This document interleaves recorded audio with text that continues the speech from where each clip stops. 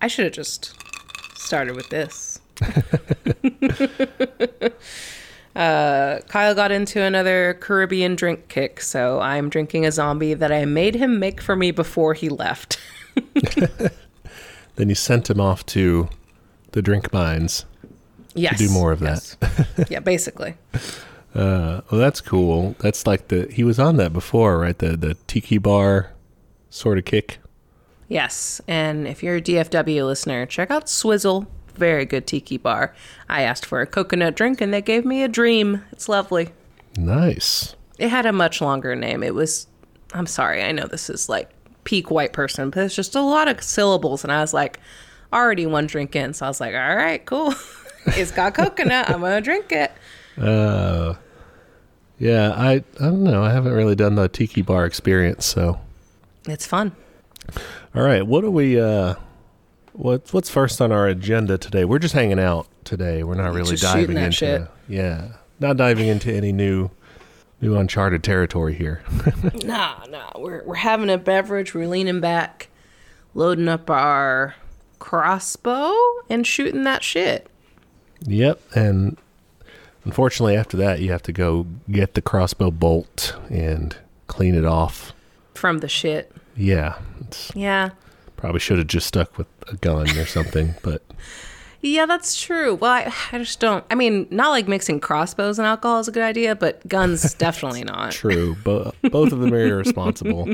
For sure. Let's stick with just the metaphorical shooting then. Yeah. Okay, my first item. I'm the captain today. Hello. I'm wearing the armband. What do captains? Captains have 2 bars, don't they? Let's see if I'm right. Military ranks, captains. Oh, I was talking about like soccer captain. They have the armband. Oh, yeah. Much more familiar with that. Let's see if I'm right. Yeah, what's that fruit salad look like? Nah, so fruit salad, that's like where you were. Ton. Like what you did, that's not. Oh, a captain has like an eagle. No, that's a colonel. Okay, where's a captain? Oh, Captain has 2 bars. Hell yeah. 2 bars. Wow. Good job. That's so smart. But then in the Navy or Coast Guard, they have an eagle thing. Okay. Oh, that's cooler. But everyone else, 2 bars. Okay, great. All right. Anyway, I'm in charge. That's why you guys are here. Yes. I have a shitty little list. Let's go through it. Okay. The first one is a banger because it was the title of this note in my notes app where I keep all of my brain thoughts, was just tweet, because I thought of a tweet in the middle of the night. And what Christine wrote at like 3 a.m., half eyes closed so they wouldn't fully wake up, was demographics, marketing, capitalism. Wow. You were spiraling a little there. I think so. Like that feels like I'm an archaeologist for myself right now. Like, what could this possibly mean? Where was their brain? I think what it was, and we've talked about all of these things before, obviously, but capitalism has figured out how to monetize the identity politics. Yes. And is using that basically as just demographic information so they know how to sell you specific shit for you. They're using, what are you saying? Like sell as in political ideologies, or like sell as in purchase products? Like, oh, you're... Media, entertainment, and yeah, products too. So you're saying that maybe your thought is political identification is more and more used to just for like marketing capitalist shit, like just products. Yeah, not necessarily political identification in terms of parties, but like, identity politics in terms of like, oh, are you like a queer person who's into astrology? Like, here's a million products for you. I would agree. They're definitely doing that. Yeah, I mean, like, it's just also targeted, and it's all... I think, like, the proliferation of streaming services speaks to this, too, of just, like, everyone has a niche now, and we, like, are going to monetize the fuck out of that. Yeah, that's very annoying. But, I mean, how many subscription services does everyone have? It's ridiculous. new ones coming out all the time just for this little bitty thing. But I mean, but why not do that? I mean, it's the logical endpoint is to kind of proliferate these things, and then, I mean, monopoly is going to set in, so each one's going to try to acquire the other ones, and you're just going to reverse logic your way back into big cable packages, basically. Yes. Well, what's really annoying is now they're trying to do like movie studio streaming. So you already have Paramount Plus. Mm-hmm. But I saw an ad recently for like MGM streaming. And I'm like, what? Oh, like, who knows like what those are? Yeah, what like crazy brain person organizes their media by what studio like put it out? Yeah. And not just studio, but like full on studio conglomerate. Yeah, that's not. Isn't that insane?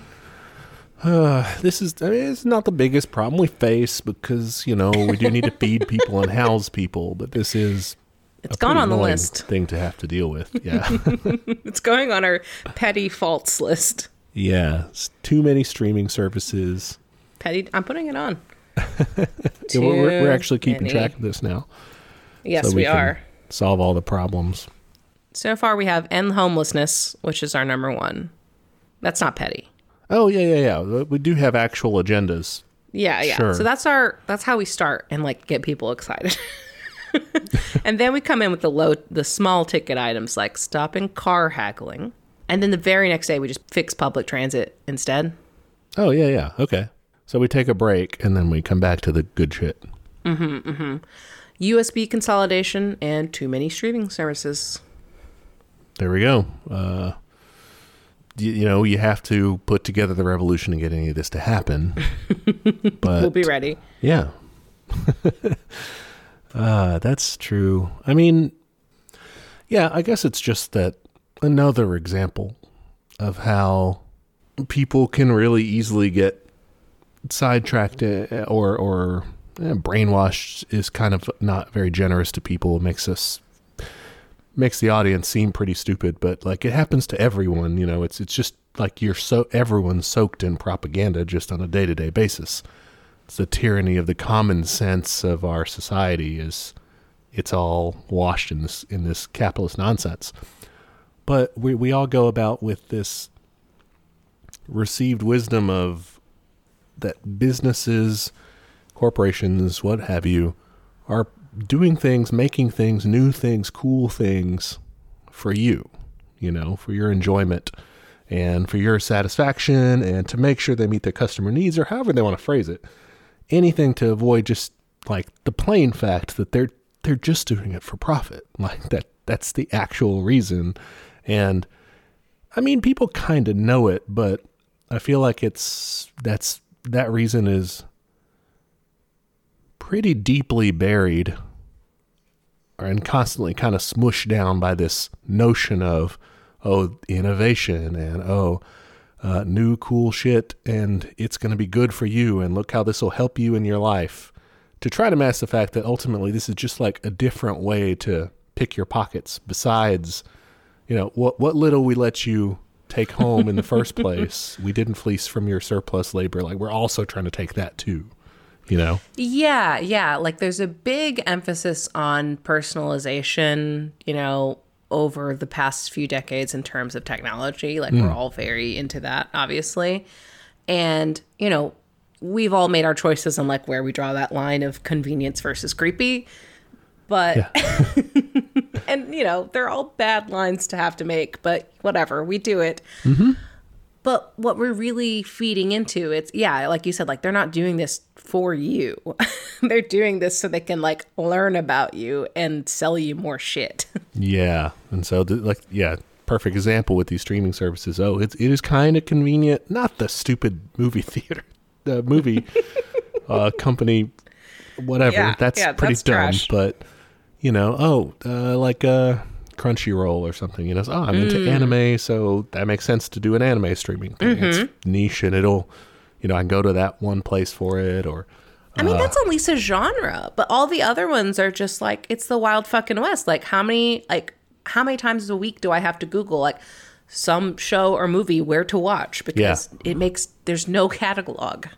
Well, then I mean, and that's where they're gonna reverse logic into. They're gonna monopoly, reverse the process, swing the pendulum back, do more monopoly. But the selling point is gonna be it's all in one spot. It's all in one spot, and it's all going to be one algorithm that is collecting all of your data, or I mean, what they'll say is personalizing from all of your whatever to better analyze you, better read you, and more conveniently direct you to what you want, or feed you the same shit you already like.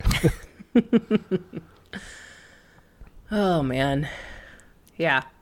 But that's right about where you draw the line and everything. Because just the other day I was talking to someone about, was this at the house where you? I don't remember if you were there, but I was talking about how we have the little photos on the TV, the Google Photos thing. Yeah, and it's like the Google Photos will do like facial recognition and stuff if you want it / let it. And it's pretty creepy. I mean, it can just read your photos and be like, oh, I'm going to auto sort this into your family album because it's got this person who's in, and I guess I admit it's very creepy. I probably shouldn't do it, but as we've covered before, I'm a pretty lazy, non-actual active communist here. So I'm not that worried. It's super convenient because I can take a photo of my cat and it'll be on the roll that evening. It knows. Yeah. Yeah, no, I use that shit too. Or I'll just okay, I'm looking for a certain picture of my cat. I just search cat. It's way easier. There's nothing wrong with that technology in and of itself, but it's how it's being used and monetized is the issue. Yeah, and there's nothing wrong, I think, with you using it. Like, you're not going to get anything out of boycotting that.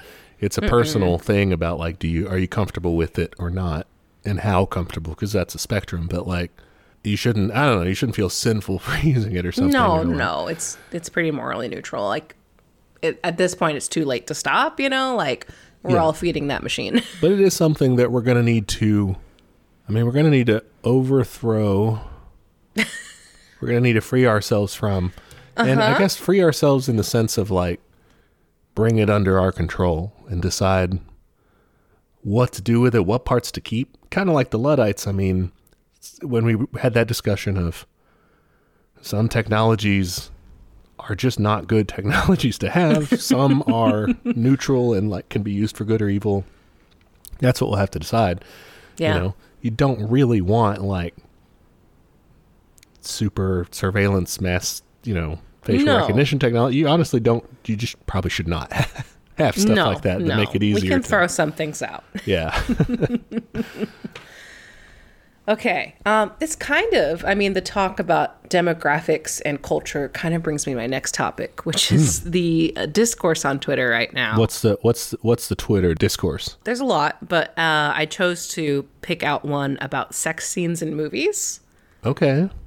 It started with someone being like, I didn't consent to this. And it's okay, I think we're really stretching the word consent to do a lot of work in that.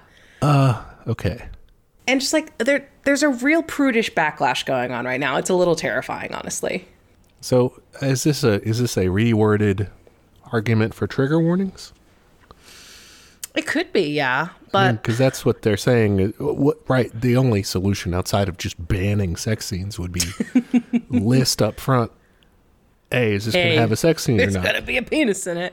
Yeah. And we already give general age warnings. I feel like that's enough to kind of know what you're getting into. I don't know. But anyway, so most people were yeah, that's kind of insane. There's a real purity culture situation happening right now. It's very weird. But it led me to a cool article by R.S. Benedict. And it was making a lot of connections that I found interesting. So their thesis was that back in the 80s and 90s, things were much sexier in movies. There were way more sex scenes then. We had the fucking movie, it's the one where the guy pays somebody to sleep with his wife. What is it called? I don't want to Google it. It keeps showing up on my Amazon thing. You want this? I'm I'm not super horny right now, but thank you. This is a little uncomfortable. Indecent Proposal. Jesus. Okay. And that's a whole movie, but a guy wants to fuck somebody else's wife. It's a whole thing. There were particular raunchy moments in 80s and 90s movies that we don't really get much now. Like, it's pretty tame in comparison, especially when you think about like blockbuster movies. Like, those are all pretty firmly PG.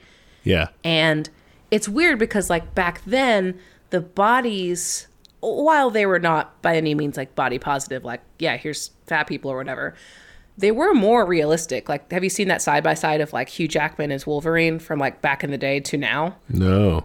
So like if you can recall, or if you want to Google Wolverine's like first appearance with, you know, as Hugh Jackman as Wolverine's first appearance. I mean, like, he's buff, right? But like, he's not like, and if you look up the latest appearance, it's like he's veiny and just like terrifying in comparison. Whoa. Yeah, he's just like a strong dude. He's just like a guy. Like, you could see that guy somewhere and be like, yeah, what's up? Like, you wouldn't be like, that's a superhero. You'd be like, that's a guy. Yeah. The only thing distinguishing him is he's got the cool ass blades or whatever and can take a lot of pain. Not like he doesn't even need that to rip you in completely apart. Okay, so yeah, I get that. Yeah, so like the body standards have changed. And what's interesting is that like the article makes a lot of comparisons between like the interest in that like super fit culture, but also like a decrease in sexuality. Like, there's less sex scenes in movies, but people look crazy ripped. And they also try to connect it to like the interest in national defense around that time too. Like, after 9/11, we were all like, well, fuck, we're all out of shape. And that's when they started like really digging into the physical fitness tests, like the president's thing. Yeah, I remember that. Yeah, and they did it for adults too, apparently, which I did not know. And I'm like, in what scenario would you, like, you go to work and someone's like, hey. I don't think any adults actually had to do that unless you were like signing up for the military. For real, I would just quit. Fuck no, I'm not running sprints. So they're saying that like, instead of like traditional, you know, horniness for pleasure, it was like getting horny for war. This is like a Spartan ideology or something, like a militaristic. Yes, like removing the focus from like pleasure and more for like the nation, I guess. Oh, very fascistic. Definitely. Oh, and they also reference McMansions, which is a fun one. If y'all aren't familiar, McMansion Hell, run by Kate Wagner, fantastic blog. But it kind of makes that comparison too of like, even in like the movies, like the sets were way more laid back. Like, if you go back and watch like Home Alone or Poltergeist or like any of those movies set then, like, there's stuff places. Like, there's like toys out for the kids. There's like, you know, a cluttered kitchen. And now it's just like everything is clean, modern, sterile. It looks like everyone lives in Airbnbs full time. Yeah, well, you may have this decor, so sorry, but the kind of bland, like gray, black sort of modern, whatever it is, that sort of approach. It's like, and so bringing it back to, I mean, McMansion specifically, like, it, according to that blog, they talk about how that like houses are now reduced to features instead of like what's actually good for living. Okay. And so it's like, well, how can I sell this house? How can I flip this house? And so they're like, yeah, I put XYZ in it, instead of saying like, yeah, this is good to live in. Because they'll do things like throw a super high ceiling that's going to drive your heating and cooling costs up the fucking roof. But they don't care, because they get to say, hey, check out that crazy chandelier that literally nobody can reach. Yeah, isn't it great? Yeah, that'll be completely dust-ridden. Exactly. Like, it's completely non-functional at all, but you get to say that you have it. Yeah. So what is the overall, how do they tie all these together then? Is it just capitalism? I mean, is it just... I guess, yeah. It is the focus away from pleasure and into, you know, features and into self-reliance. And like gym culture has shifted from like I know like our parents, like they would, like dad, like he was like on a volleyball team for fun, you know, like that was a thing you would do. And now like exercise is this like torturous, almost, you know, virtuous act. Yeah, I think for a lot of people. Not for everybody. Yeah, I think a lot of people look at it that way. I don't know the extent to which people have changed their mind on that, really, because there are people who like do things that they enjoy, I guess, right? Like, definitely, and I don't want to say that doesn't happen, but I say the culture has moved from like, hey, like go play tennis because it's fun, to hey, go do this thing because you'll get ripped. Yeah, or at least stay fit or something. There is a more a focus on the improve. Maybe that's the thing, is it's people are shifting from, you're saying, this pleasure idea to this improvement idea. So everything has to be for like a linear purpose of improving oneself or one situation or the country or whatever, versus you're a human being, like take pleasure in life. Exactly. Like it, they compare it to like the kind of German movement of physical fitness. The British did this too, like apparently, like as in the 19th century, as kind of their empire started to decline a bit, they got really into like, well, let's get buff. Just because we panic and we're like, we'll need to be strong for whatever fight is happening. And I don't know, it's a really like kind of all over the place article in terms of themes. Obviously, I'm doing kind of a bad job of explaining it, but if you want to look it up, please do. It's at bloodknife.com, which is a fantastic URL. Wow. Blood knife. Okay. Blood knife. It's the cutting edge. Oh my God, I hope that's the tagline. And the name of the article is Everyone is Beautiful and No One is Horny. I guess that is true, though. Like, if you think about Marvel movies and stuff, that's... Exactly. Half of our cultural output at this point, those and the spin-offs or whatever, is that's all very attractive people that are celibate, essentially. Yeah, like zero sexual chemistry happening. It's just very puritanical in that way. And I'm not saying like I'm gonna watch people fuck, like that's all I want to do, but like it's interesting that those kinds of movies don't happen anymore. Like that's just like not a thing. Or even like, what we consider kind of movie classic, like fucking Ghostbusters has a blowjob scene in it, Like that would never fucking fly today. Yeah, and maybe it's just because of I think this is trodden territory, but because of the movie industry being more of this, like, it follows a process business sort of thing of like, we're really just, boldly in this just for profit, and we don't really care about the artistic nature of it. So it's why you don't see like, small comedies or, yes, buddy road trip movies. You see, franchise films and Oscar bait. Yeah, that is it. Like, I saw a list of like, here are the movies that are coming out in 2023. I think literally everything but one movie was a franchise film. Yeah. So there's no room to alienate any of your audience. You have to play to this boring middle. So you can't, you don't want to do anything too risque. Yeah. I mean, I think about this all the time. Like, one of my favorite movies is The Birdcage. And it's such a low stakes, weird, queer, funny little movie that would never fucking get made today. And that had Robin Williams and Nathan Lane. Yeah. Like, it's a fantastic fucking movie. But that would never happen today. Is there any comparable comedy movie that has come out recently that is like anywhere near that? Yeah, it's a sad trend, and this is another thing where it's like, okay, well, what's to blame? I bet you guys know. Say it all together.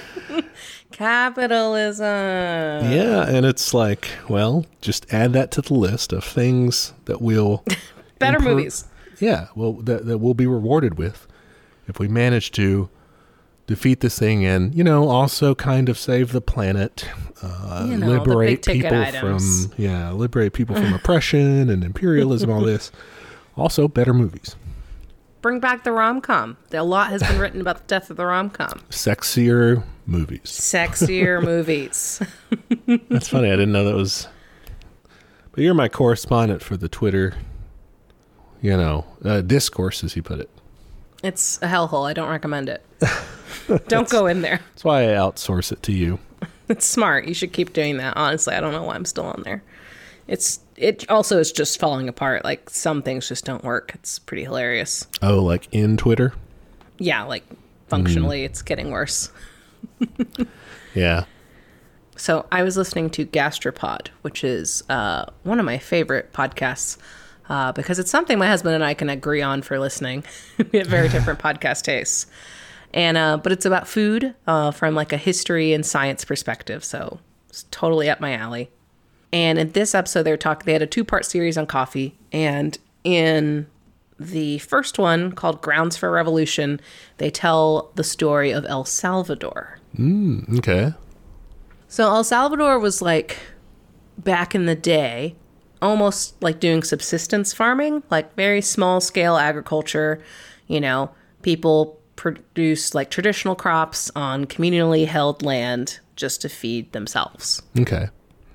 And it was really interesting the way like they were talking about it. It was, you know, there's a quote. It was by no means a rich society. You could say it was a poor society, but it was, relatively speaking, economically a more balanced society and a much more equal society than it ultimately became. And then stuff happens. Oh, okay. Stuff. Mm-hmm. What kind of stuff? I mean, capitalism and imperialism, you know, the usual bad guys in the room. The dynamic duo themselves. The big boys come in around the end of the 1800s. The government is like, hey, let's make more money. Brazil seems to be doing good with this coffee business. Let's fucking get into that. And so they start trying to get people to start a coffee plantation. And yeah, sure, there were some native Salvadorians, some like indigenous peoples claiming that incentive to start a plantation, but a lot of Europeans flooded in and said, hey, I've got capital. Let me do that. So that's what they did. They did. You know, these are people that had connections. They ran banks. They could get loans. They could access shipping. So, like, they're the people that mostly won out in this kind of land scramble. Mm-hmm. Well, not even the land, in the initial capital to set up a plantation, and to get the land, like, they bought it at like a pretty cheap price, and sometimes you couldn't prove you owned it because it was communally fucking held. Yeah. So they would just take it. It's just, well, you don't own it then. Yeah. Sounds like you don't own it then, huh? Man. Yeah. So they started privatizing, our least favorite, and basically used food as a cudgel to get indigenous people in line, saying, well, now that you don't have food that you're growing on your own land, you have to work for food. Guess who's going to do that?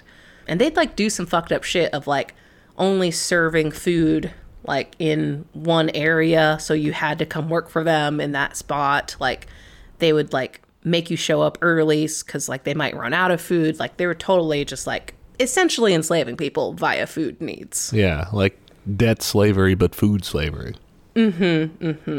Let's see. Oh, the size of the servings were manipulated to attract people when more people were needed, and were reduced when there were plenty of people around and there's plenty of labor to be hired. So just fucking doing the wage trick, but with food. Yeah, that's normal. It's okay. It is what our employers do to us, just in a more removed setting. Right. There's one extra step in there, the money in between, but. Yeah, I said that flippantly, but it is actually exactly the same. It is. Totally. And, like, you had people starving. Like, that was a totally common occurrence. The global commodity of coffee continued to drop in price, but somehow the profits continued to go up from these companies. Odd. I wonder where maybe they got that money. Strange. We'll have to look into that. Yeah, they pushed down wages, so, of course. Yeah. That's what's happening now. I don't think 15% layoffs happening right now. I don't think that's a fucking coincidence. Oh, no. That's, and it's from companies that we're seeing that they have been doing well, and we're going to see in the future that they're going to continue to rake in maybe not record profits all the time, but very good profits, you know? Yeah. And, you know, that's kind of how the El Salvadoran Civil War started up. Or I guess it's called... The Salvadoran Civil War? Yeah, Salvadoran Civil War. Yeah. You had just huge, essentially genocides of indigenous people and coffee workers. Just like, yeah, just kill them all. And, our good pals, the United States, definitely helped out with that. Yeah, they love that stuff. But they were backing up. They were backing up a good government against like terrible communists or something, I'm sure, right? It's a violent military dictatorship, but it was against communists, so obviously so that means one of they're those good. Is worse. Yeah, clearly. So let's see. Oh, a quarter of the entire population of El Salvador left the country starting in the 1980s. So pretty cool situation happening there. At least we got cheap coffee out of it. I mean, worth it, right? Well, another thing that was interesting in that series of episodes is they talk a little bit about the connection with coffee and capitalism from the, imperial core side of things. Of apparently coffee was used in a case to guarantee a coffee break and to get paid for that time. It is in the case of United States versus Phil Greenitz of Los Wigwam Weavers. He was struggling to get workers to keep up in this necktie factory. And so he started doing coffee breaks, but he wasn't paying them for that time. He's like, well, it's a break, so I'm not going to pay you. And so they were like, well, we need the fucking coffee to work, so please pay us. And so the Department of Labor stepped in, and they had a court case over it and instituted that, you have to pay employees during their break time. Interesting. But it had to be coffee break time? It couldn't be like tea or... It says federal court found the employer had to pay employees for break time because their break time is actually adding to their productivity at work. Huh. So it seems to imply coffee because that's the caffeine element. Yeah, you can't drink if you drink water, you don't get. But water would contribute to your productivity too. You gotta be hydrated. Yeah, but if you just sit there, no money for you. You have to do something. You gotta chug it. Chug something. Shoot something into your arm for it to count. Yeah, they have Michael Pollan on, and he's just like, it's a drug that your employer buys for you and keeps out for free. So, true. Let's think about maybe why that is. That's true. Yeah, it's, other countries might have more of a relaxed sort of, a tea culture or something that has something very ceremonial, very ritual that you do, but it takes a long time. And, coffee, it's go, because you got to be churning out the profits. Yeah. Well, anyway, check out that episode. Yeah. Gastropod, one of my favorite shows out there. Really interesting stuff. And I do appreciate the historical lens that they add to food. And they do talk about, the capitalist effects. They have an episode on palm oil that they mentioned in this that I need to go listen to because that's a fucked up item, if I recall. So. Yeah, I think palm oil has led to a lot of, slavery conditions in Africa. Yeah.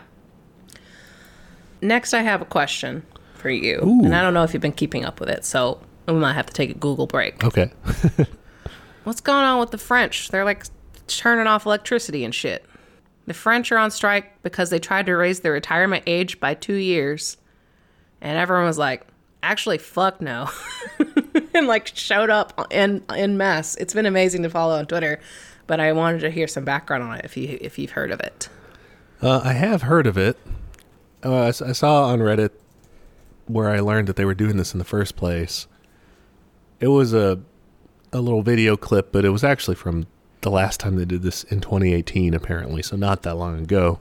But still, it was the rail workers that were on strike, and they had this push rail cart sort of thing that they were pushing down the rail tracks, and it had this like a grill on it, so it was like a mobile train track grill, and they were cooking stuff up, and people were walking up and buying, or getting grilled food from them, and this was amazing. Their picket line. That's cool. A taco truck at the picket line. Yeah, they were damn, the taco French train. They really know how to strike. Yeah. Yeah, fuck yeah, I love it. So yeah, the cause is that the government of Emmanuel Macron is trying to raise the retirement age to 64, which Americans listening would love to have a retirement age of 64, because we are just willing to not have that, I guess, because we don't stand up and strike for this. But they're trying to increase it from 62 to 64. And so the unions broadly in the country are fighting against this. This article is from Reuters, fairly normal, Middle of the road. Pretty boring news outlet generally. It says unions, including the moderate CFDT union, are united against this reform and have vowed to continue strikes and demonstrations. So the initial stuff kicked off January 19th, the first major protest, basically. They had massive strikes. They halted they disrupted like train traffic and stuff and blocked refineries. And power generation too that's where you're saying they were cutting off power and stuff because they were shutting that down too. And that's kind of what they're doing another round of that. They're supposed to do that Tuesday. So I guess they by release time they will have done they this. They will have already done it, hopefully. It is interesting. The apps and the little like Metro app and everything has like little alerts. When we were there, they had a section like an FAQ thing that was like, oh, we try to make sure that we tell you about like labor strikes and things when they happen, so you can best plan for them and stuff. Wow, that's so cool. Yeah, Abby said that one time some previous trip that she was there, they had taken a train to Versailles, and I don't remember if it was down there or coming back, that they at the next stop they got to a stop and they were like, you have to get off they came on the announcements and were just like, you have to get off the train, there's a strike and good luck getting home, basically. Find some other way to get home. Wow, we're on strike. That's crazy. Yeah, so they had to figure out how to get back, basically. So, one of the tactics here is intentionally disrupting, basic functions of society, like public transport and stuff. They said in this, the most recent action, I suppose, unless there's, a general strike or something in between now and then, which would be great, that, train lines are going to be disrupted. They recommend people like, don't try, the metro and everything. just stay home. It's going to be bad. And that's kind of unfortunate, I guess, for regular people. But it's just like when we had the teacher strikes, here a while back, it is inconvenient.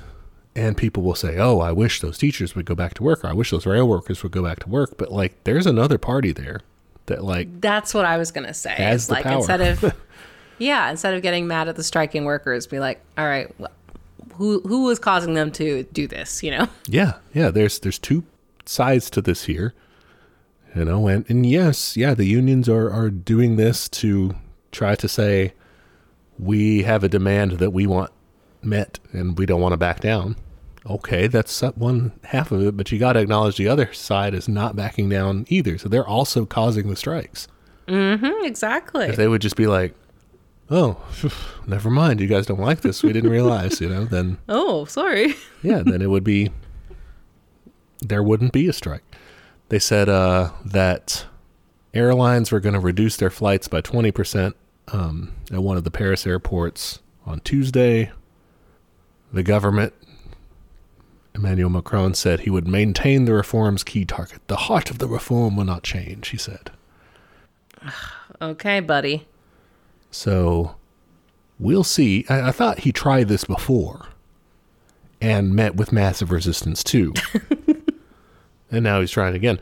So I don't know what they're going to do there, how that's going to play out. But that's where it stands right now anyway. That's what they're doing. And basically the unions are just like, this is not going to be it. We're just going to keep doing this shit. Mm-hmm. And we'll see. I think that, broadly speaking, big generalization, but French society seems to have more of a good sense about this to see those two sides and say, yeah, government, why aren't you listening to the demands of people rather than the more reactionary American approach of like, geez, these workers, because they're also not just fighting for union rights too. Like, it's not just them saying, I don't want to have this thing happen to me. I mean, it's like everybody, you know? It's several unions, and yeah, they're fighting for the whole retirement age thing, so. To be fair, there are complicated aspects to their social security retirement system that have different groups of workers and stuff. Okay. So there may be something where rail workers or public workers have a different affected. thing. Yeah, I don't, to be honest, don't really know the details there. But from my understanding, the reform is going to target everybody having to increase their retirement age. Yeah. So like, it's a good fucking cause. Yeah. But yeah, I was going to say that too, is like every time I read some like current labor news from France, I'm always like, damn, okay, y'all. Like there's so much more together, I feel like. And their populace is so much more willing to go with them to these places. And I'm very impressed. And I wonder what it is about France that has the public engaged so much in that struggle and willing to side with the workers for the most part. I'm, again, generalizing here. It's a generalization, but I think it is grounded somewhat in history in that, I mean, France has had ruling socialist party governments before. They've had the Communist Party, like in coalition with people. And those are, you know, okay, yes, you can say those are bourgeois parties because they're in parliament and everything. You know, okay, all right. But I mean, that's, you know, if you're talking about why is there... miles and above what we have. Yeah, so if you're looking at why is there awareness of these sorts of things and their willingness to, like, side with workers and stuff, I mean, that kind of explains their advanced mindset there. It also could just be partly cultural, too, is just from my limited understanding and experience of it, businesses there and things like that, just like shops and stuff, they close all the fucking time. Yeah. And it's kind of inconvenient in a way, but it's also kind of cool as a worker or something, is you get more time off. You're not expected to work all these hours and shit. Like, there's times where basically nothing's open. Yeah. If you're like hungry at a certain time, like you might be shit out of fucking luck. And it's really interesting because you're just like, oh, I'm just so used to be able to get like whatever I want whenever I want it. And now like it's kind of humbling to like say, oh, I have to consider other people right now and be like, yeah, that shop worker wants to go home for a while. Can't blame him. Yeah, it's very much, it seems like anyway, very much a kind of anti-Karen society sort of thing. What would you do? Like, as a Karen, you should just like, sorry. Who are you going to yell at? Yeah. Everyone is against you. Oh. Yeah, it is a really interesting culture that does not seem to place a lot of value in traditional hustle work kind of crap like we do, I guess. Yeah, I'm sure they still have some I'm sure they have business entrepreneur bros. types, yeah. Yeah, I'm absolutely sure that exists. But just like the things France is known for, like, you know, art and culture and food and wine, like those things generally require a lot of time and leisure and also some public access, you know, like I keep thinking about the park that I stayed near, Luxembourg Park. Like, that was such a publicly used, robust space. It was really impressive, and like you could clearly see there was a community there. And I was just like, damn, I wish we fucking had just a good park. So sad. Yeah, we don't live in the ideal area for it, Texas being this hinterland of nonsense. Just car culture crap. Yeah, that's more of maybe a urban rural thing. But even in more rural areas, southern France and everything, I mean, they have public spaces and stuff, and they had the same situation of like shit being closed at random times. It's just, I think it's broadly that sort of cultural thing. This caveat that I would say, though, is that they do have very right-wing, you know, conservative elements there as well. It's not like a perfect society. Like it has its reactionary shitheads, you know. Oh, yeah. Yeah. France, you seem cool, but we'll find out more. Good luck with your strike. Stay cool. Yeah, fight the fight. If it evolves into a general strike, I mean, you got our support. And even you have our support now, but I mean, we also back you if you want to keep going, if you want to go further. For sure. Keep it going. We have some extra time, and I don't know if this will be interesting, but I wanted to chat about like some upcoming topics and like how do we want to cover them? Okay. One is The Americans. Oh, okay. The show. The show, The Americans, is an FX show, right? It is, yeah. Or it was. Do shows maintain their, they were on FX, but now they're just on Amazon. I don't even know. I think they stream on Amazon. Yeah, so I don't know if this will be interesting, listeners, but here's how the sausage gets made. We've had this on the list for a long time, and we've talked about how we would want to cover it. We've had a few ideas in the past of like, all right, do we just do it by season? Do we just do it by like, let's just have a big, shooting the shit, the Americans version, just like talk about big themes and topics? Yeah. Or one idea is to make it a Patreon bonus, which I think would be cool. Just do episode by episode, but only on Patreon. Dude, is there an The Americans I'm sure there is. Podcast? There's a podcast for everything. I've never heard of it. You have a show, there's a podcast. Yeah, The Americans podcast. Slate did it. Oh, God. I can't wait to hear their little neo-lib take on that. Their centrist bullshit. Go deeper inside the world of it. Yeah, shit. All right. Fuck. Yeah, they have trash takes on it, I'm sure. Okay, listeners. We probably mentioned this on the show before, but we both were initial, lib listeners of the Slate's Political Gabfest, if that's still around. I loved that. I loved that little thing. So that's where we cut our teeth.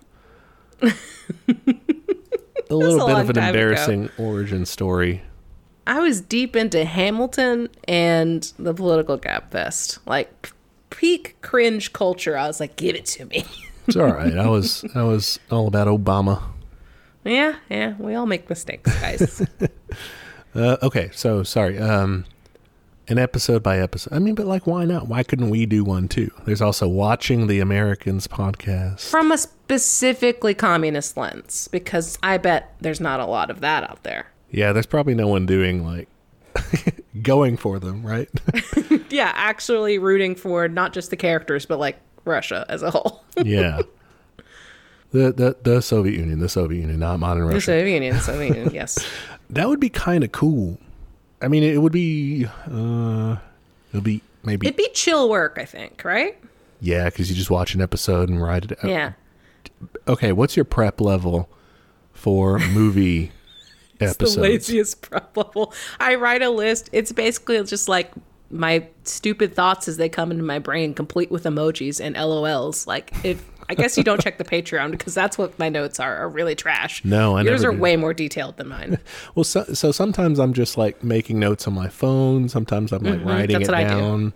But I usually go back and outline it. Mine is just straight off the dome. And sometimes go on a little screed or something about.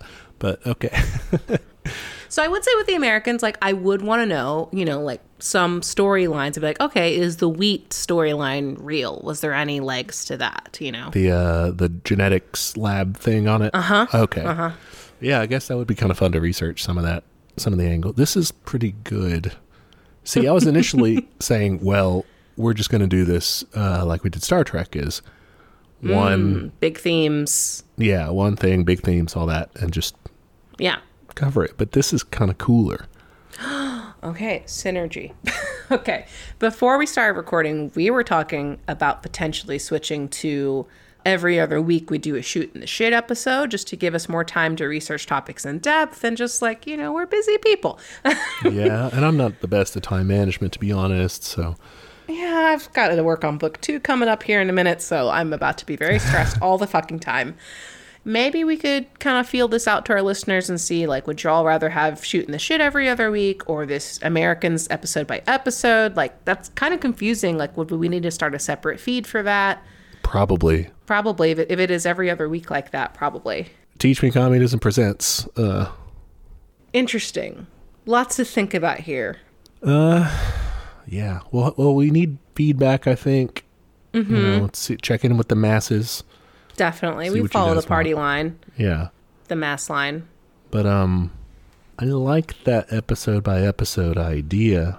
It's pretty good. Well, it sounds fun. Yeah. I do. Yeah, we need to see what the overlap is. See how many of you guys are interested in that. It's a cool show if you've never seen it. It's a very good show. I think it's one of the best written shows that have been around in the last decade. Like, I think it's underrated really cool. too. Like, I don't think it gets the credit that it deserves. It's not even like a critical darling, I don't think. Like, it did decently in awards and stuff, but not like, it didn't steal everything. Yeah, and it never became like dominant culturally or anything. Well, okay, real quick. One thing that I do think is interesting that, if we do this, we'll probably talk about this, is just the time period. So, like, for those of y'all who don't know what the Americans are, so it's a show about these two super deep cover agents from the USSR who are living in America as, like, pretending to be normal Americans, like wife, husband. Wow, I forgot the word for husband. That's normal. It's 2023. You don't need that anymore. The man thing that makes you the mixed drink. Son and daughter, classic American life. They live by DC, in that area. And they are like fucking secret agents, and it's really cool. And it's set in the 1980s, which I find really interesting because I was talking about it with my friend, and I'm like, I don't think they could have said it much earlier, because otherwise we'd just be like, that seems cool. What do you mean by that? If they had said it maybe like the 60s or something, or, even earlier, if you like just did a show about like revolutionary Russia or like shortly after or something, like you defo side. I mean, I would, because I'm a fucking communist, but like the 80s, it's easy to say, well, like, this is clearly on decline. I get why these characters are like struggling with their loyalty. Okay. Yeah. I guess it's easier to side, or to, like you said, see why they're struggling, because they're definitely on the climb by that point. But I think another interesting point is that the Americans kind of predated, or did predate, I think, all the shows. I mean, the 80s retro wave thing is like huge. Oh, yeah. Now. Yeah. It was kind of the first one to do that, really, like before Stranger Things. Yeah, it's before all that. I mean, it was like 10 years before, basically. Yeah, that's a good point. I didn't think about that. Because it does have some fantastic fashion and nostalgia. Like, wow. Yes. Amazing costuming and makeup department. Just incredible. Yeah, so, I don't know. I think we should check it out. I want to do it. I do, too. And I think, listeners, let's get real. This is a labor of love. Yeah. And sometimes it's a lot. And, we're not getting paid for this. We were actually, before the call, also talking about where to send our Patreon funds to, which mutual aid groups. I'll be posting about that later this week, probably. So keep an eye out for that. We don't profit off of this in any way. It is just like us taking, significant chunks of time out of our lives to do this. And so I think for us, we want to always make sure that it's something that we are enjoying the process of too, because otherwise it's just work. Yeah. So, and like, I absolutely like adore and appreciate our listeners for being into it as much as they are. Like, that makes me so happy. And honestly, like, I frequently respond to messages with like, this helps keep us going, because it does. It for real. Like, I don't want y'all to feel like, oh, they're quitting and, fuck these guys or whatever. We're not. We're just, no. I think we're trying to be reasonable about like, okay, what are our limits? What is a good time to reassess? And like, what would be a way to make it fun and a little less taxing so we can keep going? Yeah, that's basically it is. I just want to spread out a little bit the work time frame. And not to say I'm working on it every day, but like recharge time and stuff. So I think that could be a really good way to do it. The shooting the shit way could also be a good, I don't know if there's an approach that would do both, because then you're getting into kind of a tri-weekly thing, and that's that's too many things. Yeah. So, yeah, kind of when we started we were unsure if how long that was going to go, if we were ever going to return to working in a civilization again. So yeah, here we are. So, and yeah, I agree with your points there. I mean, we didn't even know people were going to fucking listen. You know, like I put it up fully expecting to be ignored. That's true. Had no idea. So we're looking for ways to stretch it out. Yeah, to make it, to still bring you the shit, but in better doses for us. Definitely. Preventing burnout and all that shit. So yeah, please email us or DM us. I'll probably post some polls on social media too, just to get a feel for the people. But like, if you are passionate about either of those directions, let us know. Like, we will totally take that into account. We're a democratic process here. Yeah, but ultimately democratic centralism. So once you contribute that all to us and we make a decision, yeah, we could just ignore it. We're gonna go with it. But we'll take, we'll take all that input into account.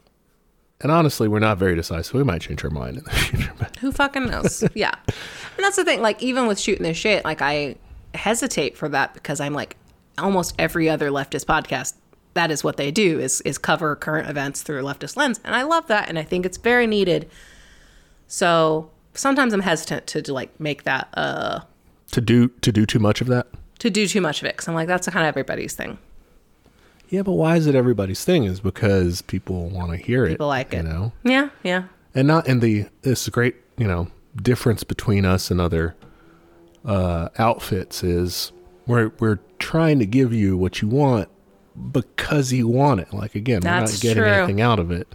The reverse of capitalist firms where we're really just trying to take your money. But yeah. All right. So yeah, definitely let us know, y'all. Give us your thoughts and feelings about that. We definitely, we're not fucking stopping the show. I don't want anyone to panic. Yeah, for real. Especially, summer break comes up. I'll be able to churn out cooler stuff faster. I'm going to set you on some difficult shit for that. Don't make any plans this summer. Okay. So one thing that's coming up, or that is today, on release day, is the anniversary. What would this be? This would be the 80th. Yeah, the 80th anniversary of the end of the Battle of Stalingrad. Okay. From World War II. Great. I mean, that was a bad one, right? Yeah, it was the deadliest battle in the war. Okay. A pretty deadly war. So deadliest battle in in a very deadly war. Yeah. Pretty impressive mark there. Yeah. In a bad way. What do you know about this? This is, relevant. I mostly know what Claudia from The Americans talks about. Because she talks about Stalingrad a lot. Oh, yeah. Tie-in. So it was in the Soviet Union, right? In Stalingrad, nowadays called Volgograd. Because you can't have it called Stalingrad. That's not as cute, though. You don't like Volgograd? Is it because of the Volga River, I guess? Yeah. Okay. That's fine. Yeah. I'm not impressed. The G's together, it sounds like you could really stumble over that. Volgograd. Yeah. Volgograd. Like, it sounds like you're mumbling. Yeah, you messed it up the first fuck. All right, so no, this was when Nazi Germany invaded the Soviet Union, and they just ran, just blew through the place. Luckily, they weren't capturing like the heart of their industry because they had wisely moved that west, but moved it east. Wrong way. Wait, I was like, how did they do that? They just gave it to sure to Europe. No, but Stalingrad's where the Nazis besieged the city, starting in August 1942, and just surrounded the place. It was just on lockdown, basically, house to house fighting, bombing, artillery. Did they get citizens out of there, or was it just like, no? Get a gun? People were there too. Yeah, regular citizens. How many just civilians died in this? Yeah, casualties and losses for the Soviet side were 1.1 million. 950,000 combat casualties. So the rest being civilians. Jesus Christ. Yeah, huge. And people were, so you're in siege situation. It was like an old medieval siege. I mean, people were like starving. They were boiling down like wallpaper to be able to, and shoes and everything. Yeah, to get any sort of sustenance. Horrible stuff. But eventually, the Red Army, the people defending the city were victorious. Wow. Drove off the Nazis, and it was February 2nd, 1943, that they actually accepted the surrender of the last German army group there. Damn. It was a big deal. So Americans, when we learn about World War II... we don't learn about this. The big thing is D-Day, right? Mm-hmm. We come in, guns blazing. Fucking save Europe. We charge, USA. Everything's, it's us. We did it. We saved everybody, stormed the beaches, braved the machine guns. Totally. And that is true and a turning point in itself. And it was very brave and all this. It was cool. But we don't learn about Stalingrad. And Stalingrad's really like even bigger. It's like the major thing because it's what saved the Soviet Union and kept them going. Like without that, if they collapse, if Nazi Germany takes over that, they just say, great, we're sending everything west now. We're just gonna smash you guys, That's a big fucking deal. Yep. So pour one out for the brave defenders of Stalingrad. Great job, guys. You did it. So hold on. It was called Stalingrad while like Stalin was around? Yeah, I think so. I think it was Stalingrad from 1925 to 1961. That's kind of, he didn't like tell them to do that, right? Let's see. Naming. Let's see if we can get the etymology. In honor of his role in the defense of the city. But that was in what did we say, in 1925. So it must have been, in the Civil War is what. I don't remember the details on that, but Stalin was critical in the defense of, I guess it was of Tsaritsyn at that time.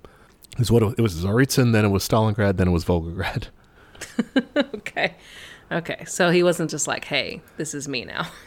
No, I'm sure he didn't come up with the idea.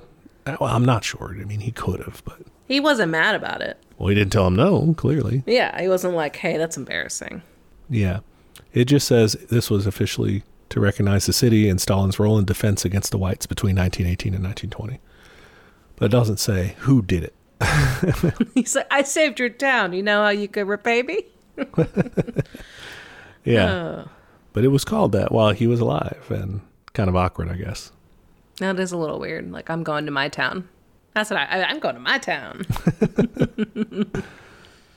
It's also the anniversary of the last Soviet armored column leaving Kabul in the Soviet-Afghan War. Oh, good. I'm glad they got out of there. Yeah, that one was a bad one. Yeah, should have done that earlier.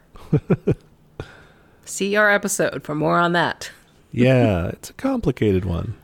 It is. With guest appearances from our favorite country, the U.S. Woo, or whatever I'm supposed to say. I forgot. All right. Because we've been talking about things we're doing, I bought a fun book today, which is The Jungle. Oh, all right. By Upton Sinclair, but it's a graphic novel version. Whoa. So it is the actual text of it? Yeah, it's been adapted into a graphic novel. That's kind of cool. By Christina, probably Gehrman? I'm not sure. Gehrmann. But I will read that and report back because that's probably a good book for us to read for the show, but I didn't want to, so I'm going to do it with pictures. Hey, that's probably a good approach. Which is probably a worse way to read The Jungle because it's supposed to get nasty in there. It created the FDA, so it had to be pretty gross. Wish me luck. It is in black and white and red, so I'm already seeing some bloody carcasses happening. It's going to turn you into a vegan. diehard, vegetarian at least. Yeah, we'll see. We'll see. We were talking about like the practice of docking tails, and we were talking about with dogs first, because like we have a red heeler and he has the best tail in the world. It's beautiful, like a squashy brush. But heelers, it's really common to dock their tails. And we're like, well, it's probably because like they're cattle dogs, so they maybe they can get stepped on and stuff like that. But we were talking about it, and we're like, well, at least it's not like with pigs where it's just like because they're in pens and shit. And then I was like, oh, that reminds me, like we need to buy some bacon. So it's unlikely this book will turn me into a vegetarian. I'm too far gone. Yeah, you're a lost cause in that regard. I am really just the worst. So yeah. Well, go ahead. No, I was just saying, there's always a chance. Maybe we'll see. Let's see how good this book is. Speaking of upcoming books, we are also in the process of reading The Ragged Trousered Philanthropist. I have just found out there's a graphic novel version of that, so I might just pick that up. I probably will. Well, do you want me to buy it for you? I'll check it out and see if it's... You could do that. It's a lot shorter, man. Oh, it? Well, then I won't be really reading it, though. I don't know how much they've abridged it, you know? We could both read it, and then I can tell you if you missed out on anything really important. I only read the Cliff Notes version of it, basically? Yeah, you read the comic version, and I'll do the rest of it. That's not a bad idea. We do like a comparison? Yeah. And I'm like, oh, they didn't have that. Oh, it didn't have that. Dude, this guy needed an editor. Spoiler for that upcoming episode, which you haven't even recorded. It's a long-ass book, and it did not have to be that long. Okay. He repeats himself a lot. I'm going to read the graphic novel one then. Do it. I'll send you the link. That. Okay. This was just a lot of show prep that we recorded for people to hear, so I hope y'all are into that. Yeah, it's behind the scenes. It's good stuff. This is exclusive interviews. Yeah. Yeah, some people make you go behind a paywall to get this, and that's true. We're just putting it out there for the people, the real masses. Shit right here. Okay. Well, I finished a zombie, and I'm tired now, because that's a hell of a drink. It'll kick you back. All right. Let's call it there then. Next week. Yeah, what are we doing? Next week, we're going to be talking about Nicaragua. Great. Specifically the Nicaraguan Revolution. And we'll cover a little bit of background of the history of that and everything, and all sorts of pretty tragic things, honestly. Pretty dark shit, yeah. I think. Yeah. Okay. But some victories in there as well. Cool. Looking forward to it. All right. I'll catch you later then. All right. Don't forget to let us know what you think about future episodes and shit like that. Yes, please do. We need the input to make a decision. Yes. Appreciate you all. All right. Bye. Bye. Hey there, comrades. Just jumping in to remind you of all of our social media. We are on Twitter at TeachCommunism, Instagram at TeachMeCommunism. You can shoot us an email. That's teachmecommunism@gmail.com. Any of those places are good to send us an episode suggestion or a question, anything you think would be useful feedback for us, or just your admiration. If you want to admire us in a public manner, and you should, you can go to Apple Podcasts to give us a review. It is the best way to help people find the show. Love when people write and review us. Please do both. We are also on YouTube, if that's how you prefer to listen to podcasts, or if you know someone that's the only way they'll listen to podcasts, send them to our page. And we have a Patreon. For $5 a month, you get access to our notes for each week's episode, including the backlog of notes, which is a very handy resource for up-and-coming commies. And at the end of the year, all of the funds from Patreon will be given to local mutual aid in the DFW area. So, ain't going to line our pockets. Finally, we have merch. Check us out at TeePublic. You can find shirts, and I believe also stickers and magnets and all kinds of fun stuff with catchphrases from the show or episode art, stuff like that. The link to that store is in the show notes, so check that out. Okay, that's all the internet. Join us next time for another episode of Teach Me Communism, where the class struggle is always in session. Bye, y'all.